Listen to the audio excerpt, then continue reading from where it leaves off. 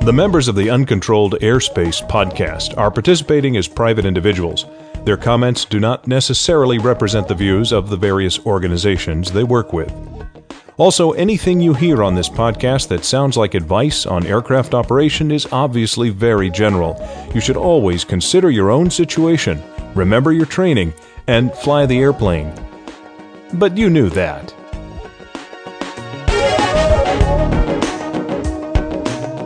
You know, I've been riding the airlines a lot lately, and poor soul. Sorry, I know. You know, and ironically, I've discovered that I like Southwest the best. Oh yeah. Well, yeah. duh. Because Southwest makes no bones about the fact that they're no frills. All right. Right. And they do no frills really well. All right. That's the thing. And the first They're time, fun to fly. and they are kind of fun, and they're you know, they kind of always goof around during the safety announcements, which is borderline, but this seems to be a good safety announcement. But they have fun with it too, and you know, and they make different. It's just interesting. They do a good job, and as they point out very, very vocally in their ads, they are not one of the airlines that has started to charge you for every little thing in the cabin. Right. All right.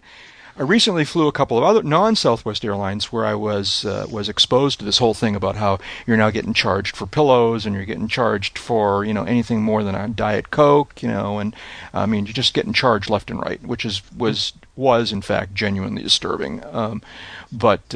You know, they started charging me for my first and second bags, check bags, that is, you know, all that kind of stuff. But here it is taken to the ultimate, okay?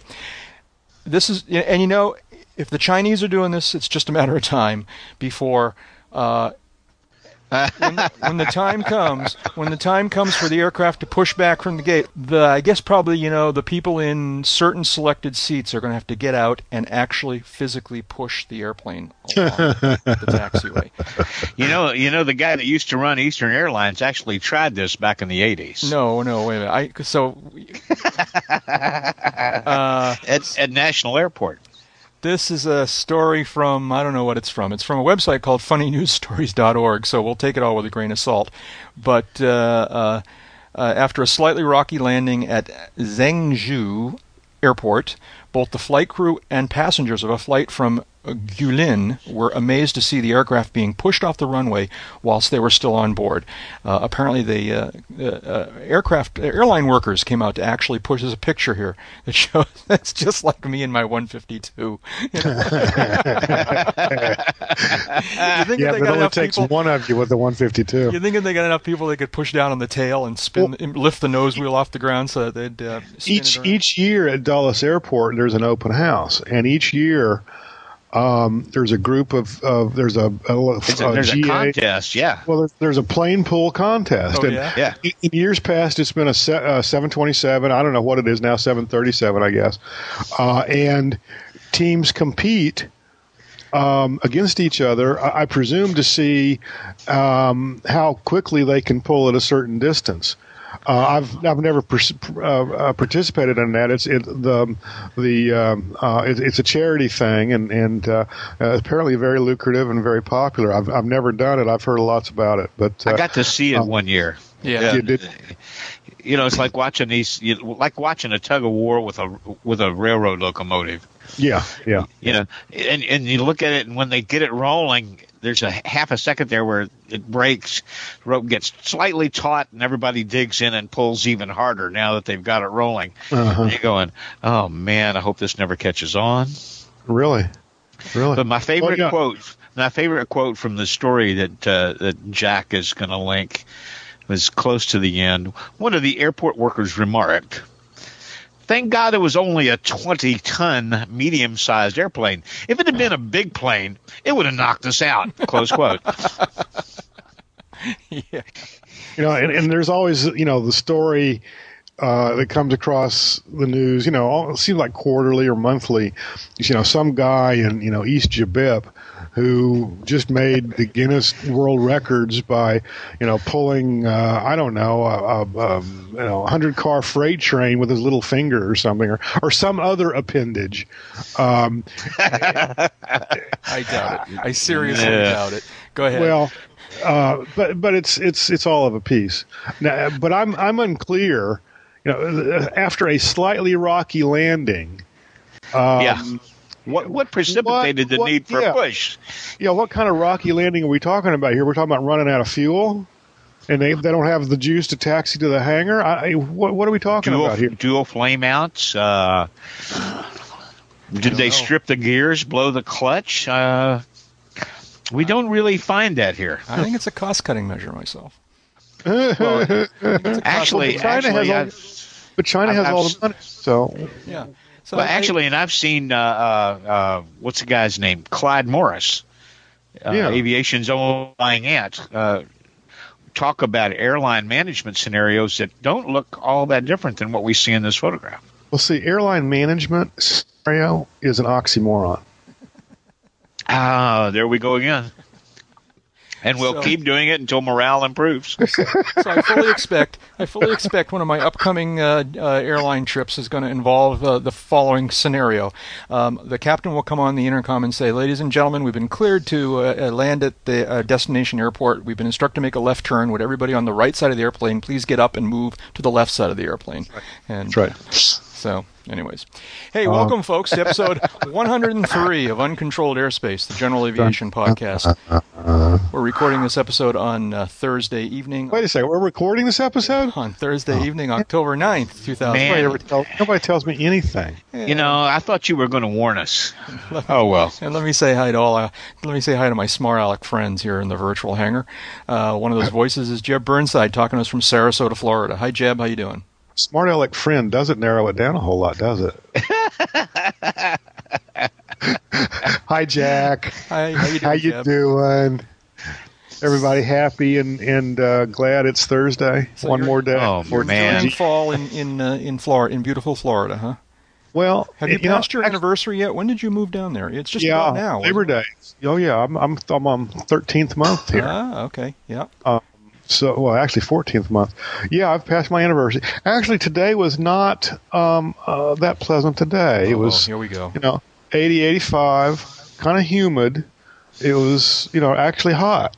Mm-hmm. Here it is October. Yeah. But there was, some white puffies and in the sky and a good breeze. But still, it's. I know. Dave had some WX to get through on his way home earlier this week. So That's right. It was still sitting there this morning. Yeah. Was it? Yeah. It was still sitting there this morning. Turned on the Weather Channel. Go ahead, Jack. That's my other smart aleck friend, Dave Higdon, who's talking to us from. You're back home now in Wichita, right? Wichita, Kansas. Back home in Wichita, sitting in the corner office with the window view, looking out on the world. We made sort of a half-hearted attempt to record an episode of the pod. So, Dave, you went to MBAA earlier this week, right? Yeah, went over the weekend and we're going to talk came about back that yesterday. in a little bit. And Jeb, you didn't go to MBAA. I did not. And I never get to go to MBAA. Yeah, you never get to go. I could have gone, but I had to work. So it was like, I'd really rather just kind of walk around. Yeah. So I didn't go. Yeah. But, Dave, you're back home. So we're going to talk about the show in just a minute, Dave. But how was the trip? How was the flying out and back? Did you have some fun? Oh, it was lovely. Going down. You didn't fly airlines, right? Or did you? No. Went down in a very lovely adaptation of a Malibu called a Jet Prop DLX. That's Delta Lima X-Ray. You can look it up on the net. Jet Prop LLC does it. They take a Malibu or Mirage Piper airframe and remove the 6-cylinder dual turbocharged engine and put back a new motor mount and a new cowl with a Pratt & Whitney PT6 inside. Mm-hmm. And it has a dramatic effect on the airplane. Rather than being a fight to 25,000 feet and about a 215-knot cruise speed, even with pressurization, it can be kind of an ear popper to 260, 270, and then level out and be seeing 260 knots true. Mm-hmm. Now, did you get to log some this time, or are you just along for the ride? Second in command time. Uh-huh. Twisted knobs, push buttons. That's pretty sick. Yeah. About 24 gallons an hour at level cruise. But how fast does it go? 200. We were truing in the 260 knot range. Mm. Well, the fuel. I'm sorry? Was the fuel burn? About 24 gallons an hour. That's not bad at altitude. At altitude, yeah. Yeah. And lots of power in reserve. It's a flat-rated engine, and 550 shaft horsepower in that configuration. My only complaint, and it's got weather data link, big KMD 550 multifunction display, active anti-collision system, high-end storm scope that's gyro stabilized. Unlike the Passenger. Unlike the Passenger, and at times the Pilot, but that's another story. And going down, it was like storm scope was in standby, and the weather data link showed that we lifted off out of Alpha Oscar about 40 minutes ahead of when weather was going to start creeping into our neighborhood. And we just watched it, get farther and farther behind us on the data link. And coming back, we were looking at the picture while we were still on the ground at Kissimmee, and it was this will be interesting when we get there.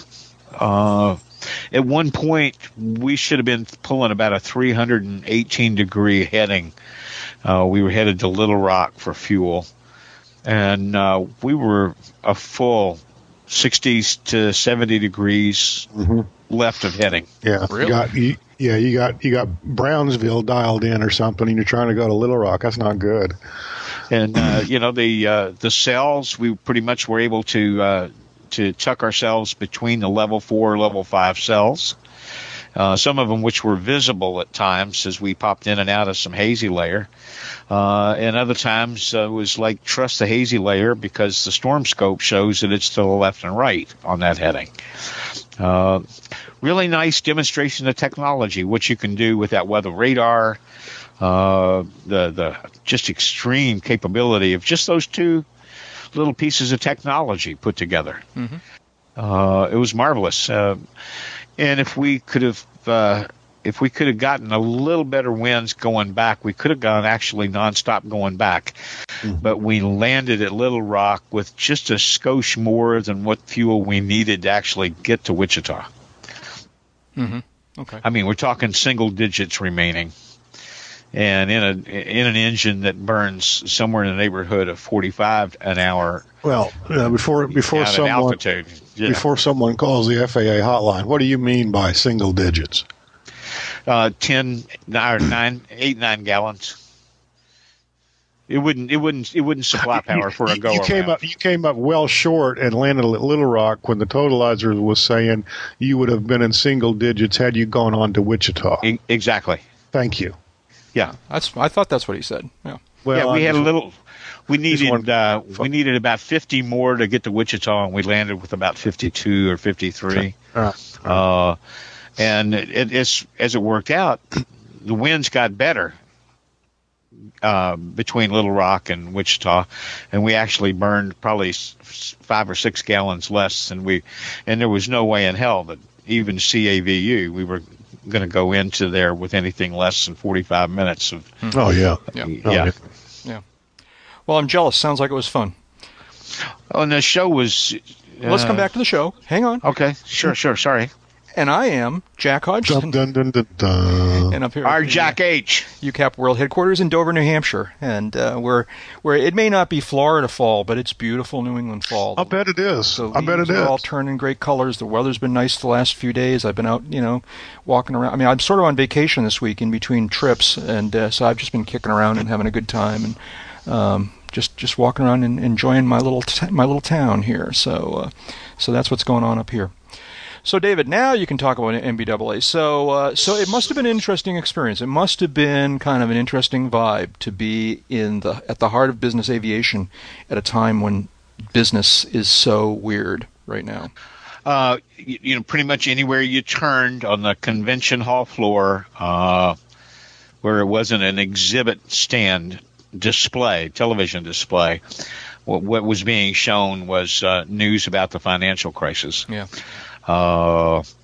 Somewhat muted atmosphere. Of course, a lot of people with their minds on a lot of things. Maybe a perception, but I don't think so. But the crowd on the floor did not seem to correspond to a lot of us, to the numbers we were hearing. in terms of attendance. Okay. So I'm sorry, it seemed smaller or bigger? Smaller. Last year running approximately the same numbers in Atlanta. The year before in this same hall, running just about the same numbers. Yep. Mm-hmm. The place was a madhouse on opening day. Last year we were not in Atlanta. I mean, we were not in Orlando. We were in Atlanta. In Atlanta, right. Yeah. And that was a split hall. Yeah. Which is and apparently that's where we're going again next year. Yeah. Hurrah. But there were no huge sales order announcements. Well, that's not a big surprise. They can't keep adding backlog at the rate they had last year forever. Can't happen. No big down news. The folks that are reviving Atom Aircraft were there. The folks from Eclipse were there. Big display, fewer people. Even had the single in the stand there in the exhibit hall, which struck me as interesting because I wasn't for sure that they'd planned on continuing with that expenditure. But, talk floating around about finance money with which to buy pre-owned aircraft is starting to tighten up. Yeah. Which raises a ripple effect concern among some about how that will affect the potential value of aircraft that expect to be taken in on trade on new airplanes that are already on order. Yeah. So you can see where this starts to, and this is on top of a climate where business flying is already down, like general flying, GA flying in general. Business flying is already down about 20% for the year compared to usual. Saw the lowest Jet A fuels I've seen in a long time, and then saw them even lower at Little Rock. Saw 100 low lead prices pretty low in Kissimmee, and not all that noteworthy low in Little Rock. So crowd was good. Some new programs announced. You can read about that stuff on any number of news magazines that covered it. But it was a little bit unsettling to see things so muted. People were always genuinely glad to see one another, and it was not a depressed environment, but it was a lot less boisterous than what I've come to see. Yeah. I mean, so this was this past week. So these are the days where we've been going down multiple hundred points on the Dow every day. So clearly, people who pay a lot of attention to business are kind of watching that with. Well, there's some difference in the sensitivity here too, because some of the businesses that had big representation there at NBAA are not dependent on the North American market for even half their business. Well, exactly. You look at a lot of the big fleet purchase announcements in recent years. And sure, the lion's share of them have gone to North American operators, but an increasing percentage, an increasing number, and most importantly, an increasing dollar amount has gone overseas. Middle East, India, Asia, Europe, of course, and even Russia. The market for these aircraft is no longer just North American companies. It's always been an international market. Don't misunderstand, but the shares, the overseas share of purchases has drastically or sharply increased over the last few years. And if there's anything that's going to save the industry as we head into these downtimes, it's going to be that multinational, international flavor. But this whole economic downturn is pretty international, isn't it? I mean, it's not. Well, it's becoming so. It's becoming so. There. I haven't heard a whole lot of angst out of India. Okay. China. I haven't heard any angst out of China. Russia. Europe, of course. Russia's starting to feel some squeeze. Yes, they are. Europe, of course, is starting to feel some squeeze. Japan has been feeling some squeeze. China has all the money, so what do they worry? As far as prices going down, yeah, they are going down because there's a lot of product on the market. Jack and Dave know this, and I'll tell the listeners, I'm trying to buy a house down here, and there's plenty of houses. There might not be enough house. There might not be, exactly what you want, and location is always the key. Finding a house you want to buy is not a problem. Getting financing for it, and I've got a reasonably good credit rating. In the past, I've sauntered up, say I need a loan to buy a house, and okay, sure, how much you need, and tell them, and okay, call us back in a few weeks when you get ready to close, and we'll have the paperwork, and it ain't like that no more, folks. Mm-hmm. Yeah. Well, and when you have aircraft finance outfits that are starting to relay the word through their network of preferred brokers, these are the companies, dealers and brokers that regularly bring them, dozens of deals a year. Right. And starts to spread the word that, we're going to start enforcing a model year cutoff here. Mm-hmm. So, getting back to NBAA, Dave, so you sort of alluded to some of the stories that were going on there. Why don't you give it, and we certainly can go and read about them elsewhere, but give us a hint. What were the stories this time at NBAA? Well, let's see. Gulfstream launched a new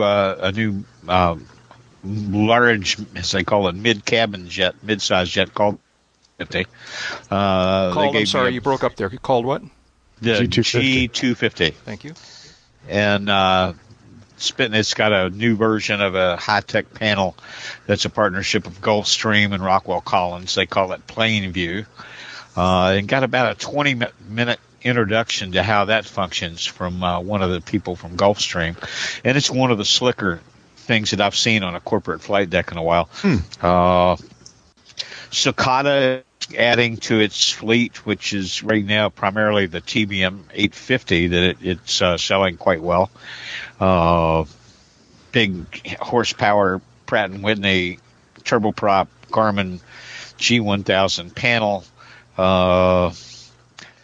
Goes fast, fairly roomy in the back, and they're adding a twin to the line, it now appears. So that's something we haven't seen done since the Atom A500. Speaking of the Atom aircraft, the Russians that are behind the re-establishment of the Atom aircraft A700 product development process, they were there.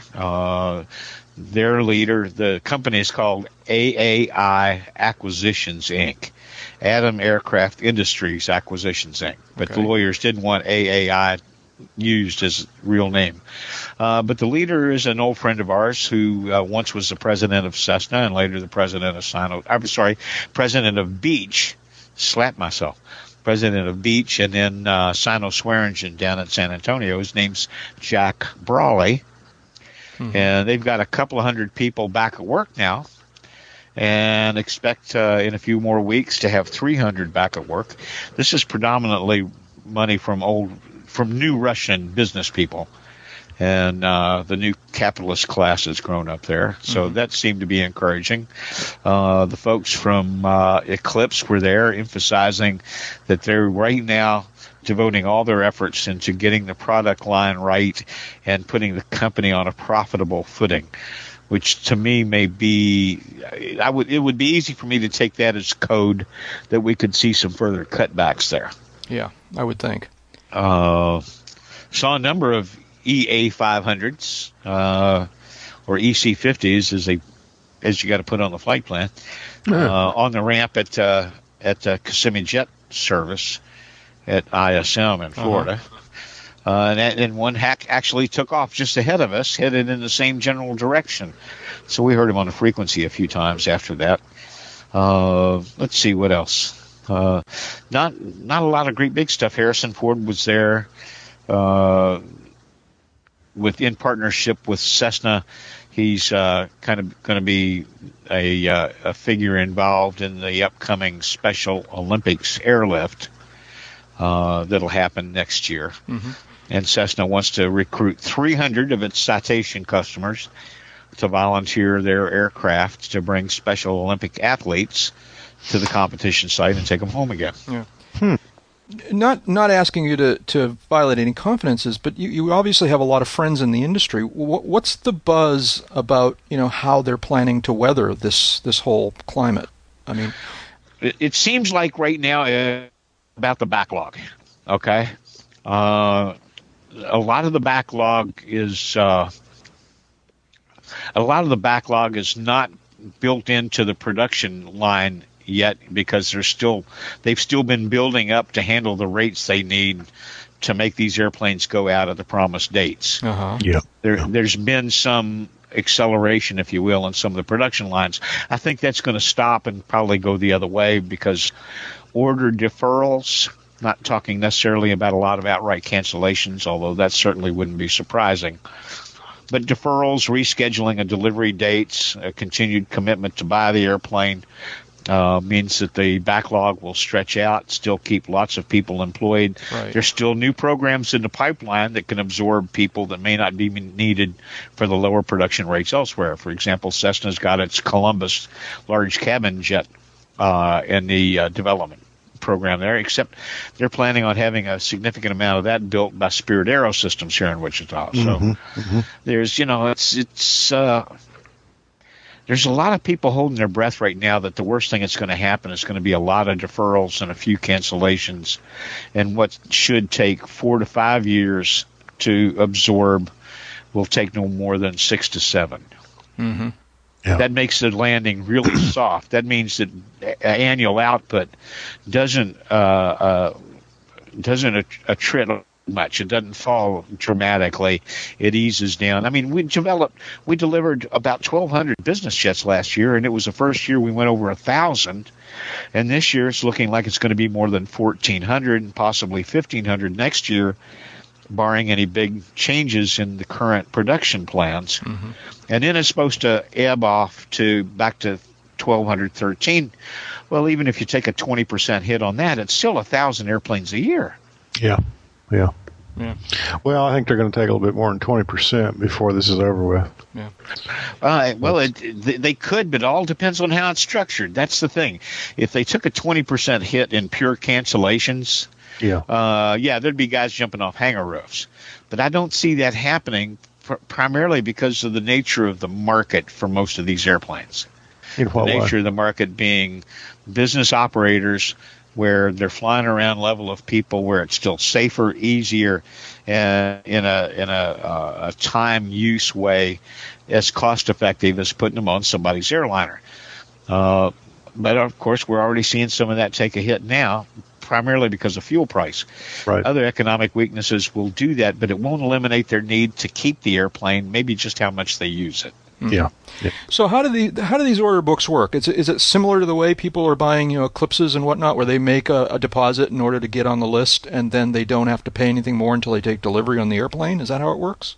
Not quite, but it starts out about the same way. Uh-huh. Okay. What I'm getting at here is that it seems, and I'm no business guy or economist, but it appears from watching the TV that a big part of the crisis that's going on right now is that businesses can't borrow the money that they need to do what they need to do, and so the folks that have ordered these aircraft and don't expect to get them delivered for a year or two anyways, don't need to borrow money right now, right? They don't. That's right. That's correct. They don't need to borrow money for a couple of years down the line, and knock on wood, cross our fingers. The synopsis is a little more complicated than that. Yeah, so we'll play it out this way. And let's just deal with an aircraft that's already certificated and in production. Okay. And the local marketing guy brings one by, you do your 2-hour demo flights, you go someplace for lunch, you spend part of the time in the left seat, part of the time in the back cabin, you come back over dinner that night, you sign the contract, and you give the guy the deposit. We now have a firm order. And the deposit would be in the range of what?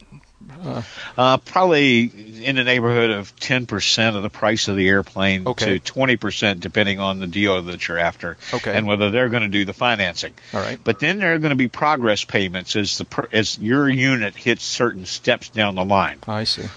Okay, when they start building it, there will probably be there'll be a reconfirmation time come where you'll sign the contract yet again and pony up more money that will convince them that you're serious enough to go ahead and build your airplane. And then when they start building your airplane, there's usually a progress payment that's due. And I can't give you percentages on these. I've never been close enough to know. But there's a progress payment there. And then when the airplane rolls off the line and goes through production flight test acceptance, there may be a little tickle there. That's about the time that you need to send your crew to town or yourself to town for the flight safety transition training of whatever it is, or the simulator transition training that you're buying. And at the end of that, then there'll be an acceptance flight. And realistically, the acceptance flight should be long and arduous and very detailed. Mm-hmm. You know, you're going to go out and you're going to fly the airplane through its profile. You're going to do instrument and WASP, GPS approaches, and LPV, VNAV approaches. You're going to work all the radios. You're going to cycle the gear. You're going to hit a couple of different airports, and you're going to come back. You're going to do air work with it, stalls, steep turns. You're going to make sure that, yeah, you know they're telling the truth. You know they are. But if you hire somebody to do an acceptance flight, that's what they're going to do for you. Mm-hmm. Then you get back on the ground. You sign the last pieces of paper. You get the warranty book. You hand them a check and get the keys. You now own an air. Mm-hmm. Get your picture taken. Oh yeah, usually, and if they're smart, sent off with a full tank of gas. But that's not always the case. Yeah. So, and so, if you wanted to defer, if you suddenly decided that you weren't quite ready for whatever reason you wanted to push it out a little bit. Do you just put off those progress payments, or you either contact them when you make that decision, or when the next progress point comes along? You say, guys, I really need to push this out a year, mm-hmm. and what's it going to cost me to delay a year? Mm-hmm. Because they're not going to say, oh, sure, we'll check with you in 12 months and see if you're ready. No, they've got some things going on here, and they need some earnest money mm-hmm. to make sure that you're not getting ready to pull the plug entirely. Right. So there's going to be some kind of PA there, unless what you want to do is trade delivery positions with somebody that's later. Right. If you want to trade delivery positions, there may be a little money that change hands, but generally that's between the position holders. Ah, so these positions are all transferable, huh? You can. Well, the OEMs will sometimes argue with you about that. I see. They're not wild about that because actually there's quite a secondary market in selling delivery positions that the OEMs haven't been able to really control. Mm-hmm. And the reason they haven't been able to really control it is because a significant percentage of their sales go to brokers who are buying the airplane on spec. Right. They're not even going to specify an interior. Yeah. Chances are, until they have a buyer themselves, or until the last possible minute to keep the airplane in the firing order. Well, if you don't want to sell to those people, you would have to say no dealers, no brokers. What'd you do? Kick the plug out? Something like that. I don't know. Where's Dave here? Where's Dave? Here he is. Now everybody's back. Yeah, that was pretty weird. On my end, what happened was Skype suddenly hung up on both of you and then crashed. And I don't know. Yeah, because you went away on the icon thing. Yeah, I don't know which happened first. You went dark. Yeah, but anyways, where were we? You were talking about Spectrum, and why don't you kind of start that? Oh yeah, real quick. Again. They just said they're doing well enough that they didn't really feel the need to come. They wanted to focus on making progress, and I couldn't help but wonder whether in the back of their mind they weren't seeing things coming down the pipe. So yeah. Good. Well, carrying that thought, further, it seems that everyone's making progress. Looks like, I understand even Vern Rayburn was there. He's got a beard, and he was mixing it up with some of the Eclipse people and this kind of thing. I don't know. I wouldn't expect anything different than that. But the flip side of, there's certainly some anxiety there, and people are kind of, I'm sure, wandering around asking, well, have we seen the peak for the time being? And, hustling over in a corner with their buddy saying, what have you heard? What do you hear? You still got a job and this kind of stuff. Been there, done that, have the T-shirt. Clearly, the business aviation industry offers a series of great products that are in demand, are going to continue to be in demand. Equally clear, the business aircraft industry is cyclical, just like any other industry, and they're subject to these boom and bust cycles.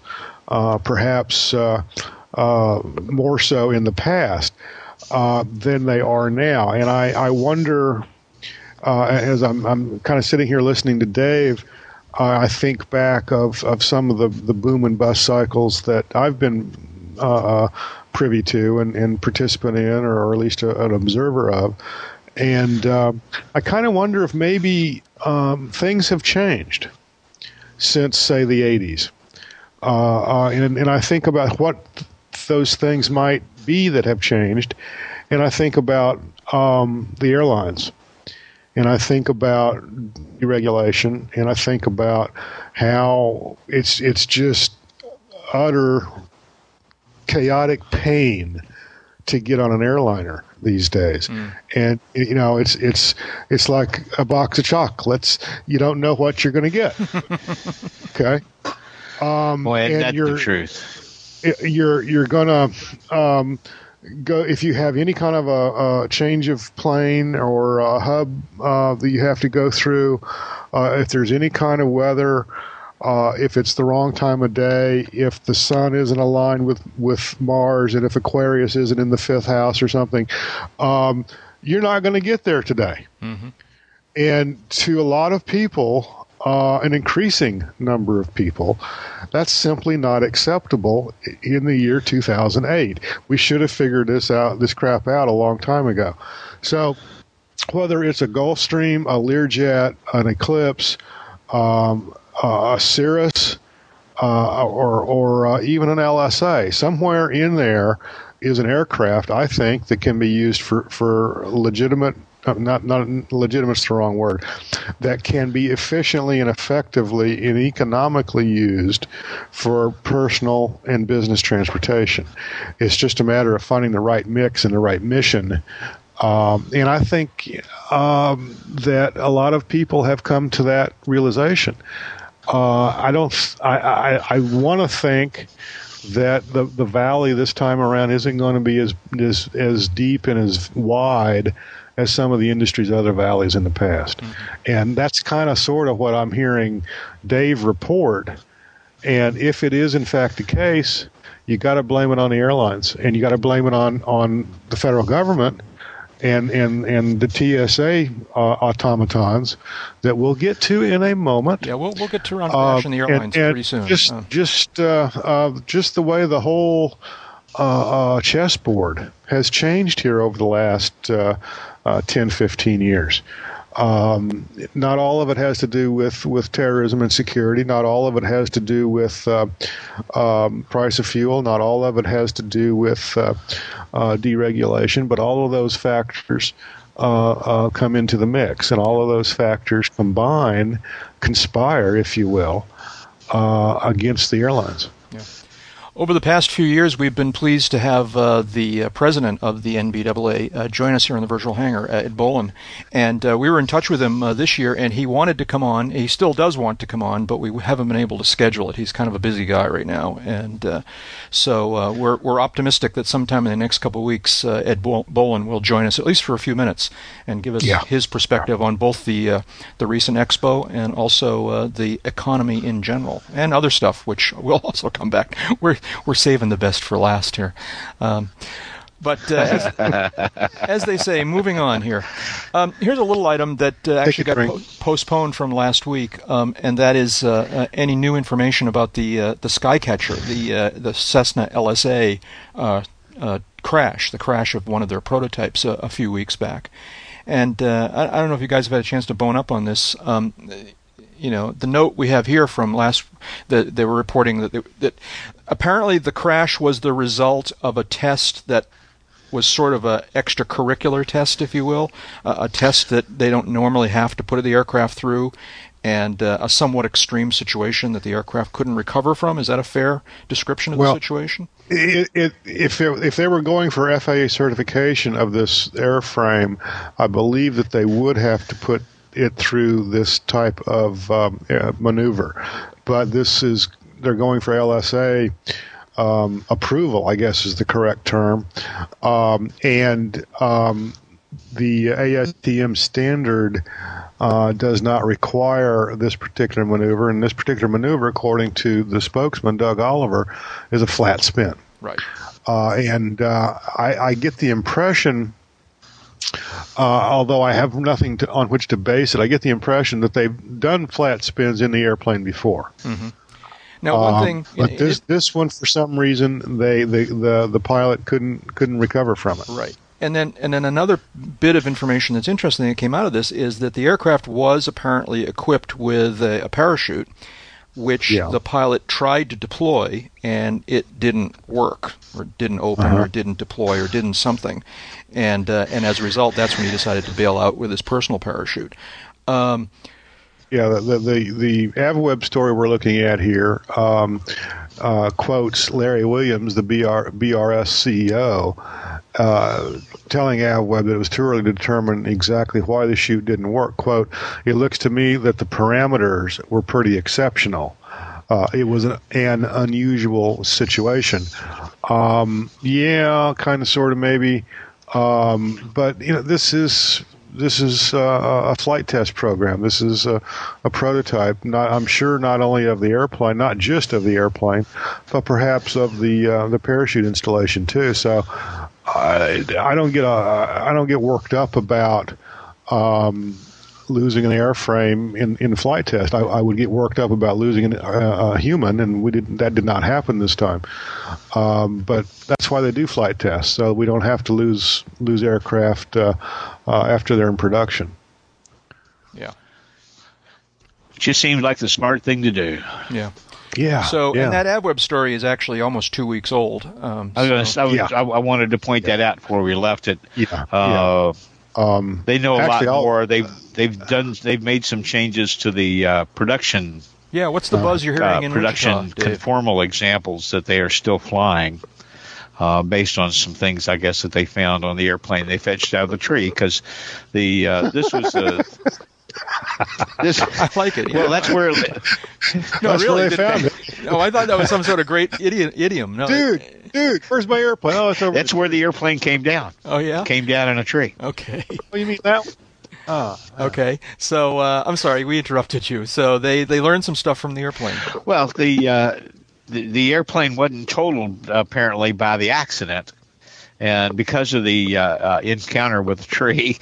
So, they were able to, I guess, decide that they wanted to improve on the design a little bit. Yeah. Well, that sounds good. Programs are for. That's what the programs are for. They're not supposed to crash, but they are supposed to learn from whatever it is that does happen. So I guess that's good.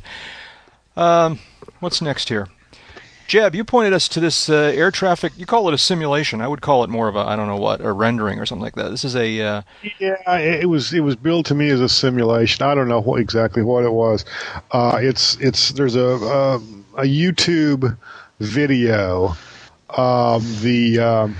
authors of which purport it to be a simulation or a representation, perhaps is a better word, worldwide air traffic. Yeah. Over a 24-hour period. And what you see on this is a map of the world, a flat projection display here, and a bunch of swarming little yellow dots. You see swarming is definitely the word that came to my mind too. Yeah.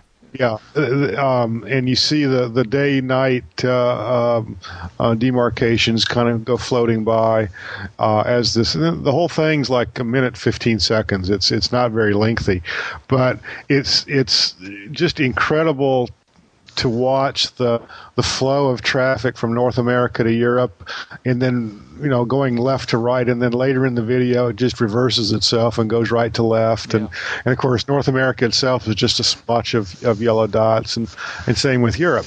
Now, all that having been said, the rest of the world is except for Asia, basically not so much. There's some interesting activity between the west coast of Africa and the east coast. I don't know. I guess Brazil, like the Rio area or something like that, right? Yeah. Yeah, and the Pacific Rim, North Pacific between Washington State and Alaska along the Canadian coast there, and then and then the Westpac, that's an amazing piece of video. Yeah, it's cute. It's not like a Flight Explorer presentation, for example, where you see the data tags or things like that, or Flight Aware even for that matter. It's just a very small screen, but it's trying to show the whole world at the same time. It's kind of cute. It's just one more data point. Well, to my eye, it was even more impressive than something like Flight Explorer or Flight Aware, in that you could see the ebb and flow of transponder traffic across the entire face of the globe in a 24-hour period, and the high density routes, as you mentioned, Europe and North America, Europe and the Middle East and the Pacific Rim, the west coast of the U.S. to the Pacific. Looking at the flow of traffic to Hawaii. A lot of stuff going into the Rio de Janeiro, San Jose area of Brazil. Holy cow, we've got a lot of airplanes in there at any given time of day. Yeah, we do. Yeah. I do like that representation, but there's one of those kinds of things, that maybe one of the services you just mentioned, that they show on CNN in the morning. Maybe it's CNN headline, I guess, in the morning, and it shows a map of the United States. It's like I don't know, it may even be the weather guy for some reason. All right, but he's got this map of the U.S. and it shows a map of the U.S. with the airplanes that are supposed to represent all the aircraft that are in the air at that particular moment. But the problem is that the symbols for the aircraft are little airplanes that are basically as big as the state of Rhode Island.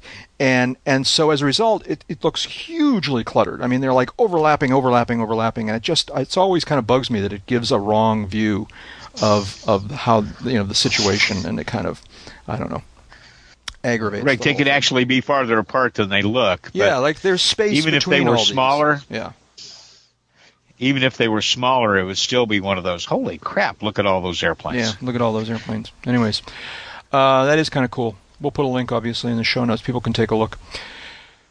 So here's a story, and I'm not convinced I'm buying this story, but here's the story. This is from a report on CNET.com, the technology news website. Yeah. Go ahead. Yeah, it says, I'm going to read the whole thing, and there's a lot of editorializing in this so-called news story, but it says, if this doesn't scare you, your nerves are granite. It says, the other day over the Indian Ocean, the pilots of a Qantas Airbus totally lost control of the plane. It made a rapid ascent and then plunged 8,000 feet. Now, investigators are saying that among the possible causes are a laptop with its wireless switched on, a Bluetooth mouse, or a video game. And it goes on to talk about, oh my gosh, this is so scary, I don't know. Is this the one that happened a couple of other days? Yeah. 40 people? Yeah. Right. Okay. I mean, first of all, the headline says Bluetooth mouse may have caused plane to fall out of the sky. All right, but then the second paragraph third paragraph says that they're just listing it as a possible cause. And yeah, of course, it is a possible cause, but something else is going on here. I think it's an improbable cause. Yeah, and these Airbuses have, they had bad software from the get-go, didn't they, way back in the early days? Yeah. Well, it's not so much bad software as the software is there, and software, is kind of flying the airplane, and the humans a lot of the time are along for the ride. I would like to know a lot more about this particular event. Were both crew members present on the flight deck? Who was pilot flying? Was the autopilot engaged? Was it disengaged as the plane began this excursion. There's How a close lot or far away is it from the last wake trail that could cross or be ahead of it? There's a lot of stuff here that can be informative and contribute to our knowledge of this episode. A Bluetooth mouse isn't one of them. Yeah, really. No. Here's another two paragraphs. I don't think there's enough. I don't think there's enough RC strength. I don't think there's enough current, and the range on a Bluetooth device isn't. I'm willing to be educated, and I'm sure some of these Bluetooth devices, like headsets, are, a good, maybe 10 meter range, but a mouse shouldn't have that kind of range. Yeah. Two more sentences from the story. Maybe. Go ahead, Dave. Yeah. Go ahead, Dave. No, go ahead. I was going to say two more sentences from the story here are, it says, overhead bins were thrown open, human hair was found stuck to the ceiling. Oh, this is Jack speaking, by the way. Ew. All right. Human hair was found stuck to the ceiling as those who happened not to be wearing their seatbelts were catapulted straight upwards. It is truly possible, the story says, that the pilots only regained control of this terrifying flight when someone switched off their laptop or video game. Well, there's one thing here that, the line says, if this doesn't scare you, your nerves are granite. Having read your contentions and your observations, I have no claims on nerves of granite, but it doesn't scare me. Yeah. Although, here's my question. What's the etiquette? How do you deal with it? I'm on one of these airplanes I'm flying on recently, coming back from San Francisco or whatever. And I look across the aisle, and there's a guy sitting there with his laptop. We're still on the ground. And the time comes and they say, turn off your computers.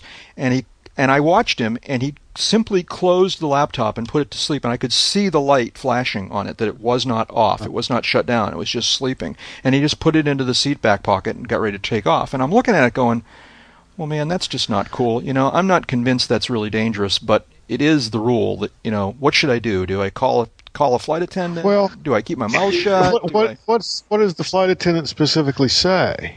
Okay, do they say, well, turn off your laptop? Yeah. Or do they say, power down your laptop, remove the battery, and put it through a meat grinder? Or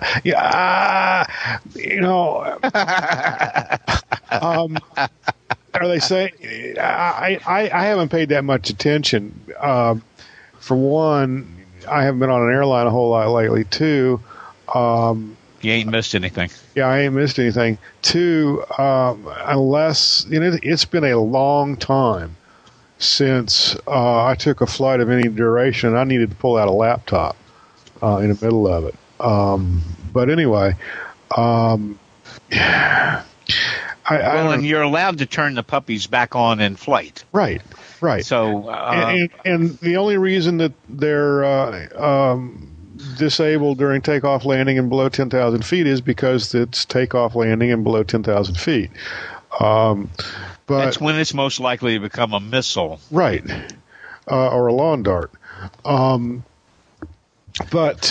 powering it down and just, or not powering it down, but putting it in hibernation and slipping in the seat back pocket. Easy for you to say. Yeah, complies maybe with the spirit, but not the letter of what they want to do. It's not your job, though, Jack, to point that out to a flight attendant, which would be the natural next thing to do. It's not your job. I would write a note on a napkin, take it up to hand to the flight attendant, and say. No. What you do is you when nobody's looking, you go into the bathroom. Yeah, and write something. The guy in seat, yada yada. There yada. you go. Yeah, there you go. And it's about to Bluetooth us to death. Yeah, you make sure that no one is looking when you leave the restroom. That you've left that restroom, and then you just go back to your seat and cinch down your seatbelt because it's going to be fun. Be a rocky ride. Now, here's the other thing, though, is from this story, and this we might get to a forum entry from one of our favorite forum participants. a little bit later tonight. But this is the thing that just gets me, is overhead bins were thrown open. Okay, the human hair thing. As those who happened not to be wearing their seatbelts were catapulted straight upwards. Okay, let me see if I can put this succinctly. Folks, you're in a human mailing tube. It is going 450, 500, 550 miles per hour through the air. It is like a hooker from Baltimore. There is no visible means of support. It is subject to the whims of... We're going to hear from the hookers in Baltimore. We're going to hear from both of them, yeah. It is subject to the atmospheric whims it encounters. You will encounter, as a consequence, things called bumps, air pockets, turbulence. And if you are not strapped in, you too will become a projectile moving at 500 miles per hour. So keep your seatbelt on, please. Once ask a gentleman sitting next to me, and it had already been a rough day. He came back from the bathroom, and he sat down, and he didn't snap up. Said, excuse me, you know, his seatbelt or his pants? His seatbelt. And excuse me, you know, you really ought to put that on. What's it to you? And I thought for a second. I pulled the call button. Excuse me, could I change seats? Flight attendant says, sure. Is there a problem? I said, yeah, this guy's suicidal. And I moved to the seat. Here we go. And then she looked right down at him and said, sir, you really ought to fasten your seatbelt. What's the big deal? Well, if we hit an air pocket, you'll go weightless. You probably get thrown against a sling. You could break your neck, or you could break somebody else's neck when you come down on top of them. That's why the gentleman has to change seats. Yeah. Right. 9 miles a minute, folks. 9 miles, 8 miles a minute. And if it hits an aeronautical pothole known as wake turbulence or a downdraft, then you got hundreds of tons of aircraft going 8 miles a minute, falling vertically like a stone. So let me put it to you in these terms. Look up a company called Zero G. Mm-hmm. Watch what they do in an airplane deliberately to make people float. And then imagine this happening in an uncontrollable, oh my God, falling to our death manner, where all those happy people floating around the human mailing tube are actually freaking pinned to the overhead waiting for gravity to release them. Yeah. It'll come to you. Yeah. It'll come to you. Yeah, in which I think we just identified the other reason for business and private aviation's great popularity, and that is other people. That's true. Yeah. That's true. Hey, it's not that you don't find stupid people on private airplanes. You just find a lot fewer of them. That's right, and they're a lot younger. There are some good stories coming out of the airlines, though, and here's a really nice one. This is from a posting in the forums, and I should tell you guys, the actual posting that we're interested in here is almost 3/4 of the way down this thread. It's from a listener called J.H. Wellington. And he writes about, I'm not going to read this whole thing, it's a fairly long posting, but just a couple of lines here. He says, as incredible as it may sound, I recently had a great experience in the, quote, human mailing tube, end quote. He said, I was flying to Las Vegas for a client conference and was fortunate to be upgraded to first class. Since I was so close to the front of the plane and the cockpit door was still open, I could see the pilots going through their pre-flight. I asked the stewardess if I could go up into the cockpit for a chat.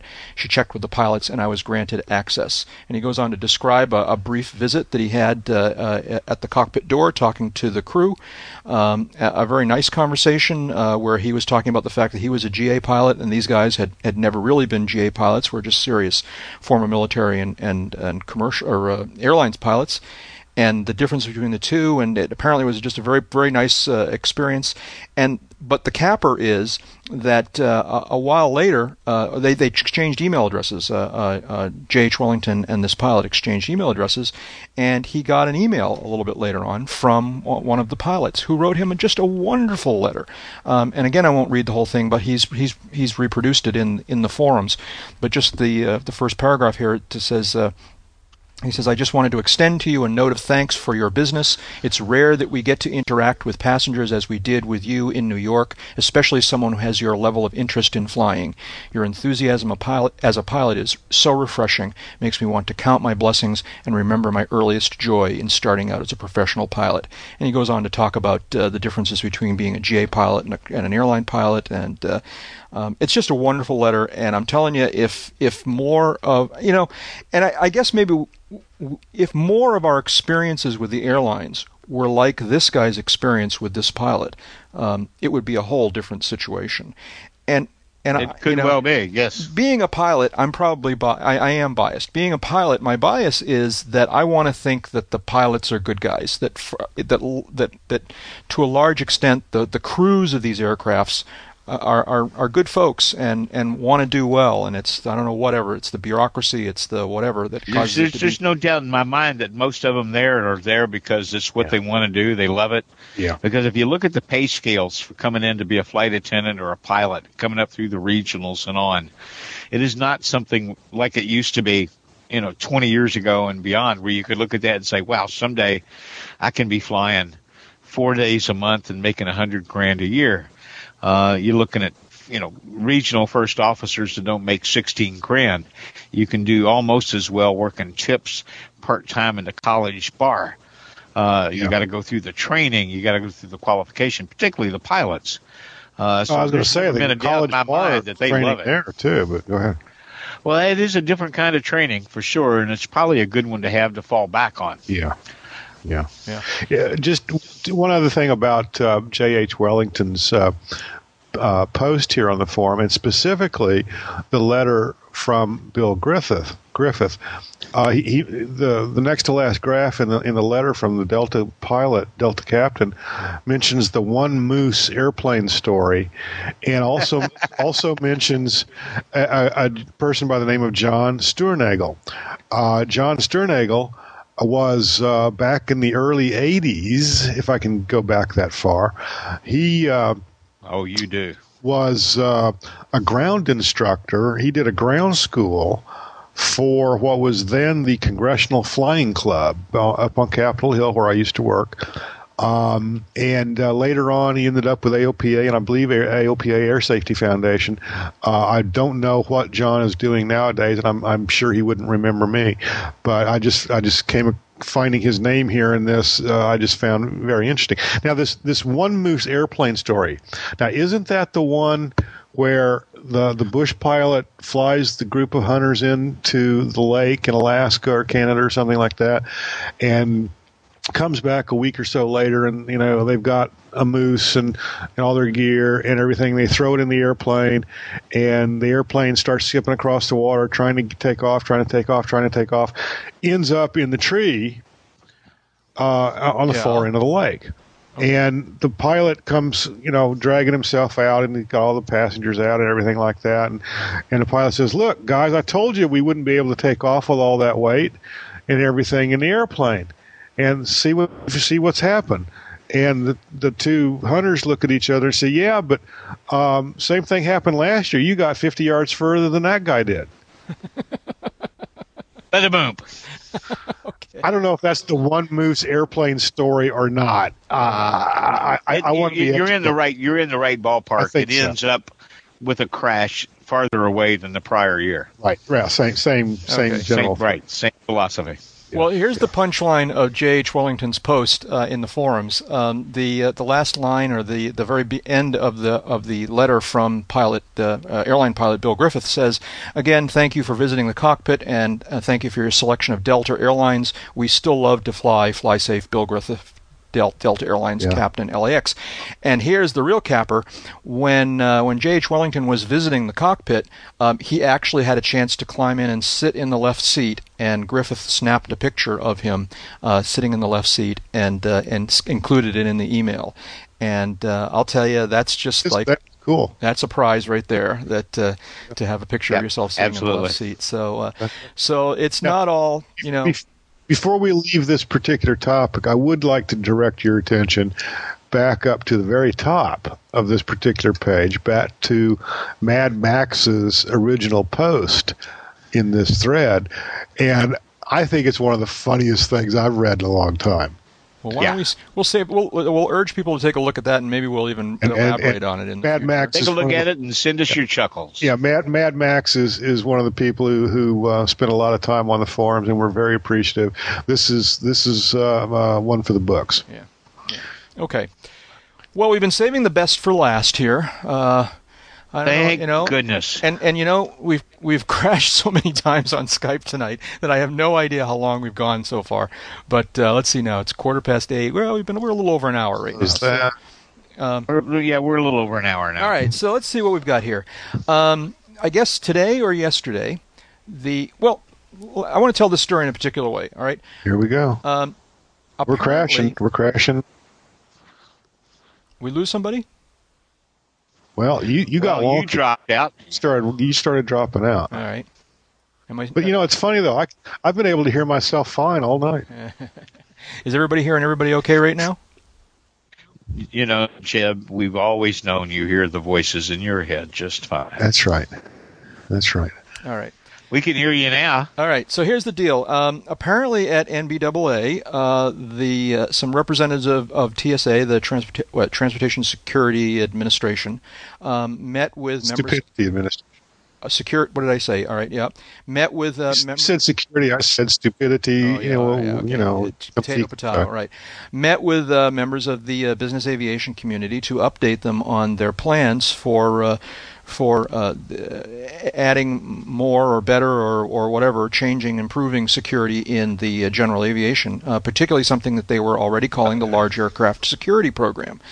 And apparently, according to the story I read, that meeting kind of was no big deal. Nothing terribly controversial came out of it. And apparently, like a day later... Hang on a second. Okay. Yeah.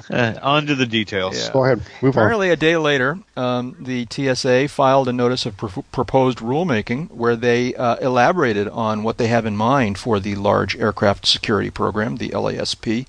And oh boy, huh? It's quite a plan. It's quite a program. Let me start this out with a numeric description. It'd be like getting a letter from your draft board, kiddies. In this case, 12,350 new operators, owner pilots, corporate flight departments are suddenly going to be blessed with the requirement that they take on the same security arrangements as charter and scheduled airlines. Uh-huh. These are private aircraft, children. Right. Private aircraft. Not working for hire, not flying strangers, not going out and soliciting business. This is owners like you and me flying, say, a King Air 350, which is not an uncommon thing. You suddenly are going to, and this is going to, where's that line? I want to get it. Wait for it. We're going to make you safer. Yeah. No, we're going to make you more secure. Let's stop right there. Yeah. There is a fundamental difference and a distinction between safety and security. Yeah. And I've heard people who should know better and people who don't know better for the last 7.5 years mix the two up, and it makes me freaking crazy. Okay, so Dave, I know you know better, but that's just something. The transportation. I want to read this right out of the top of the summary of the NPRM. Yeah, go ahead. The Transportation Security Administration proposes to amend current aviation transportation security regulations to enhance the security of general aviation by expanding the scope of current requirements, and this is my ad, for public for-hire aircraft, close the paren, and by adding new requirements for certain large aircraft operators and airports serving those aircraft, which means that not only could all of these private operators, individuals, and private flight departments be subject to it, but the airports that they serve could be dragged into having to add a whole new layer of security and special systems because they happen to let you base your aircraft there. Right. David, let me pick up where you left off, because I think this summary is kind of interesting. I think it kind of rolls up at least some part of it here. Picking up where you left off in this summary at the beginning of the NPRM, TSA is proposing to require that all aircraft operations, including corporate and private operations with aircraft with a maximum certificated takeoff weight above 12,500 pounds, quote-unquote large aircraft, adopt a Large Aircraft Security Program, LASP. This security program would be based on the current security program that applies to operators providing scheduled or charter service. TSA also proposes to require large aircraft operators to contract with TSA-approved auditors to conduct audits of the operator's compliance with their security programs, and with TSA-approved watch list service providers to verify that their passengers are not on the no-fly and/or selectee portion of the Consolidated Terrorist Watch List maintained by the federal government. This proposed rule describes the process and criteria under which these auditors and companies that perform watch list matching would obtain TSA approval. It's just stop. Here's the deal breaker. I'm just reading through some of the fine print here in this proposed reg. Here's the deal breaker of all deal breakers. Everybody knows what a federal air marshal is. Yeah. Okay. If I'm reading this correctly, there would be a requirement to transport federal air marshals imposed on Part 91 operators. That's the top of the list of the egregiousness of this. Okay, let's start at the bottom of the list of egregiousness here. An owner pilot, let alone somebody that's been hired by a corporation that individually owns the airplane, only flies their own freaking people. An owner pilot like you and me that happens to own an aircraft over this threshold, which is not a lot of us, but it's enough of us, is going to have himself fingerprinted, is going to have himself reviewed through a criminal background check. If he wants to take brother, sister-in-law, wife, mom, and the kiddies along on a Thanksgiving, Christmas, holiday vacation, or just to go see squirrels on ice, he's going to have to clear all those individual names with the terrorist watch list. Exactly. He's required to send a flight manifest to an approved vendor for watch list matching of passengers. Now, stand right here. The government is proposing to not only impose all this on us, but also proposing to make us pay for all of it. I wonder creating a new level of contractors, a new level of business to which we will be required to pay money to stay legal. And they get to approve who we pay our money to. As you would expect, the end of the bonkersness of this is just breathtaking. It is.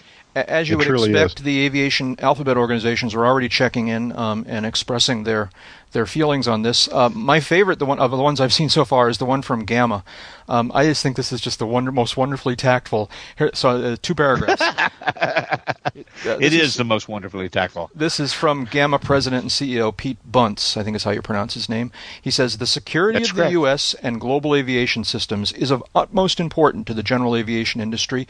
Therefore, we appreciate that the TSA has undertaken a rulemaking process which will allow for comment from the members of our industry. Gamma will be reviewing this NPRM to ensure that it addresses potential security risks with methods of compliance that do not restrict the utility of general aviation aircraft. Measured against this standard, our initial read of the NPRM concerns us in that some very burdensome requirements may not provide commensurate security benefits to an already safe and secure industry." And Thank you. That kind of sums it up, right? It's like that, and that's really the issue here. Is that these are procedures that are addressing a non-problem, and even if there was a problem, TSA has a track record that they might not work anyways. It's just exactly right. It's exactly. It's outrageous. Go ahead. Here's the thing that's troubling to me at the very highest level. First, to my knowledge, you can rent a truck of comparable capacity without a fingerprinting and a black background check. Exactly right.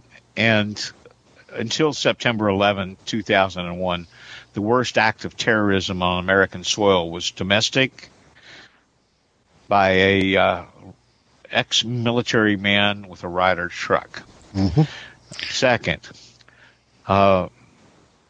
this is imposing a government condition on your access to the airspace that's completely counter to any precedent we've ever had or ever seen.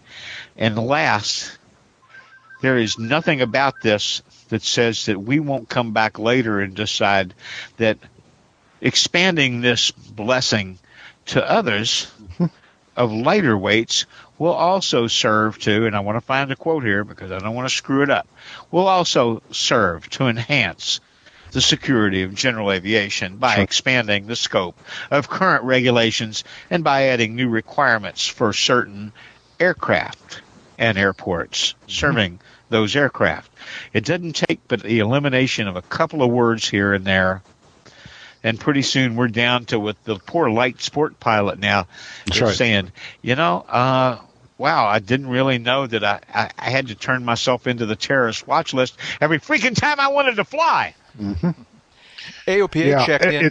AOPA's checked in. AOPA had probably the best. Gamma's press release was restrained. Yeah. Go ahead. Read the quote from AOPA.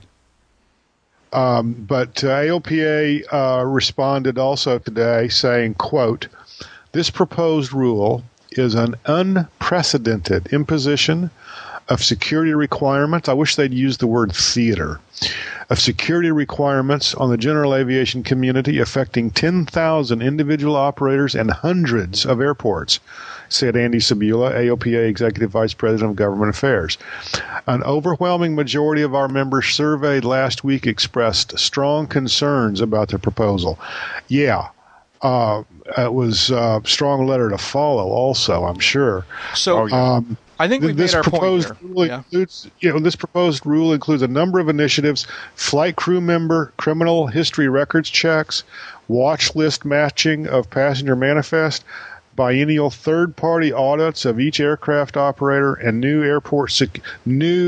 airport security requirements. Thank you. That could be problematic for general aviation. That means the way that they even explained it themselves, that means that if your airport has a runway length and weight rating sufficient to handle even an occasional visit by a charter, commercial, or private aircraft in this weight limit, that you are subject to their new interpretation of the security requirements that they want to implement. Years ago, in another life, I happened to be something of a lobbyist for a general aviation organization, and this happened to be shortly after 9/11/01. And we were up on the Hill dealing with this nonsense with great regularity. There was a senator. I won't name him this particular episode. I'll chew on that one for a minute, but for a week or so. There was a senator who wanted basically to apply airline-style security to every aircraft that moved. As long as if it had an N in front of its registration number, or if it flew in the United States airspace, it would have to subject itself to airline-style security. And we weren't talking just 12.5 and above. We were talking everything. Everything, yeah. And so I asked him, I said, let me ask you a question. I said, I understand what you mean. When you say everything, you mean everything. He said, yes, sir. I said, well, what about a float plane loading a fishing party from a river or a lake in Alaska? Well, that would be, that's everything. Well, how are you going to do that? How are you going to do that from some guy's back, 40-acre field? He's not required, to have an airport. He's not required to tell anybody he's taken off. really? And it just went downhill from there. Mm-hmm. And, of course, that particular proposal fell by the wayside. The senator is still in office. But all that is to say that the craziness that we saw back then is still alive and well. Yeah. And this is, thankfully enough, we have an election season coming up here and an election that will afford us all a little bit of an opportunity to express ourselves. And because of the timing of this proposal, coming as it does during an election cycle, hopefully there will be a few more pilots than normal who are politically aware or aware of these kinds of proposals and will express themselves. Yeah. And in the meantime, here's the recommendation coming out of us for the evening, folks. Yep. Is we'll have a link to the actual proposal. Oh, yes. And you read through it very carefully. You find a part that specifically doesn't apply to us, let us know. But otherwise, read through it, and everywhere you come to 12.5 and above, imagine the substitution of any aircraft. Yeah. Well, just back up. You file your comments very calmly, rationally. Back up about the impracticality of it, the imposition, the unprecedented intrusion into private life. Keep it polite, keep it on point, and put it on the docket, because this is like the user fee fight. We can't have too many voices on record pointing out the insanity of this. Yeah. The way they've described this, it's large aircraft operators, okay? And what they've done is they've accepted the FAA's definition of a large aircraft, and that is an aircraft weighing more than 12,500 pounds. That's a King Air 300 and up. It's a lot of citations that are single pilot qualified, single pilot certified. Correct. It's a DC-3. It's a lot of aircraft out there that are personally owned and operated. Now, admittedly, I don't have the scratch to do that. Oh my God! Think about this: Stephen Force's dual checkout. Right. In the DC-3. Right. Not only is he going to have to, be filed and checked against the terrorist watch list, he's going to have to be fingerprinted and background checked just to get a second in command rating, because he's going to be time he's sitting at the controls. Right. These people are smoking something that's absolutely beyond anything we ever saw in the 60s. This is not something that needs to be beaten. This is something that needs to be beaten badly, soundly, and once and for all, so that it goes away. Yeah. So as Dave said, I think that's the short-term thing to do here is to familiarize yourself with this proposed rule, and then file a comment. And as we've said before, anybody can file a comment, and keep it respectful, keep it I don't know how to, I wouldn't even bother. This kind of, I'm sorry. Yeah. This kind of nonsense, in which this is, in my mind, has to be dealt with in the same fashion in which it was developed. And it was developed in a vacuum. It was developed by people who don't know what they're saying and don't know what they're doing, and really shouldn't be employed in the positions they're in any longer if they're going to come out with this. So this should be ridiculed. It should be disposed of. And I've been trying to be so calm. I know. No, it should be ridiculed. It should be the subject of derision. It should be mocked for the nonsense that it is. Yeah. Period. Well, in which case, we'll do better mocking it in 104, folks. We'll do a much better job of mocking it in 104. Whatever everyone's individual reaction to this thing is. I'm sure we just lost half our audience, Dave, for 104. Whatever your reaction to this thing is, you should make your feelings known, file a comment, send some email to your elected representatives, whatever. But this is another one of those things where I think we need to get out there and fight back, because this is a bad thing. If anything like this went in place, needs to be drowned. This needs to be drowned like the runt. This needs to be drowned like the runt piglet in a litter.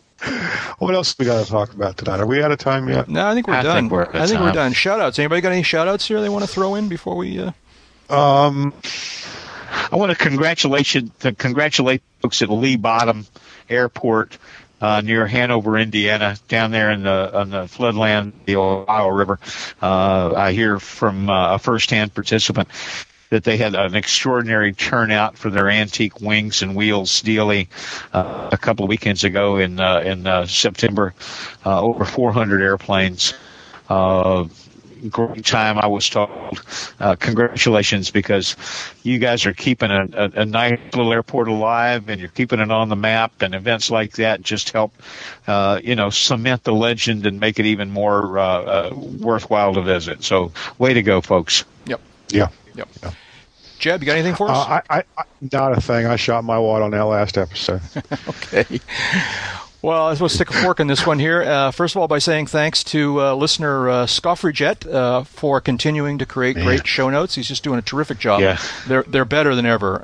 He not only takes the straightforward links that we work from, but he goes out and discovers some other ones. And we also want to thank many of our listeners, and particularly listener Mike Morgan, who have created the various disclaimer clips that we've been using over time.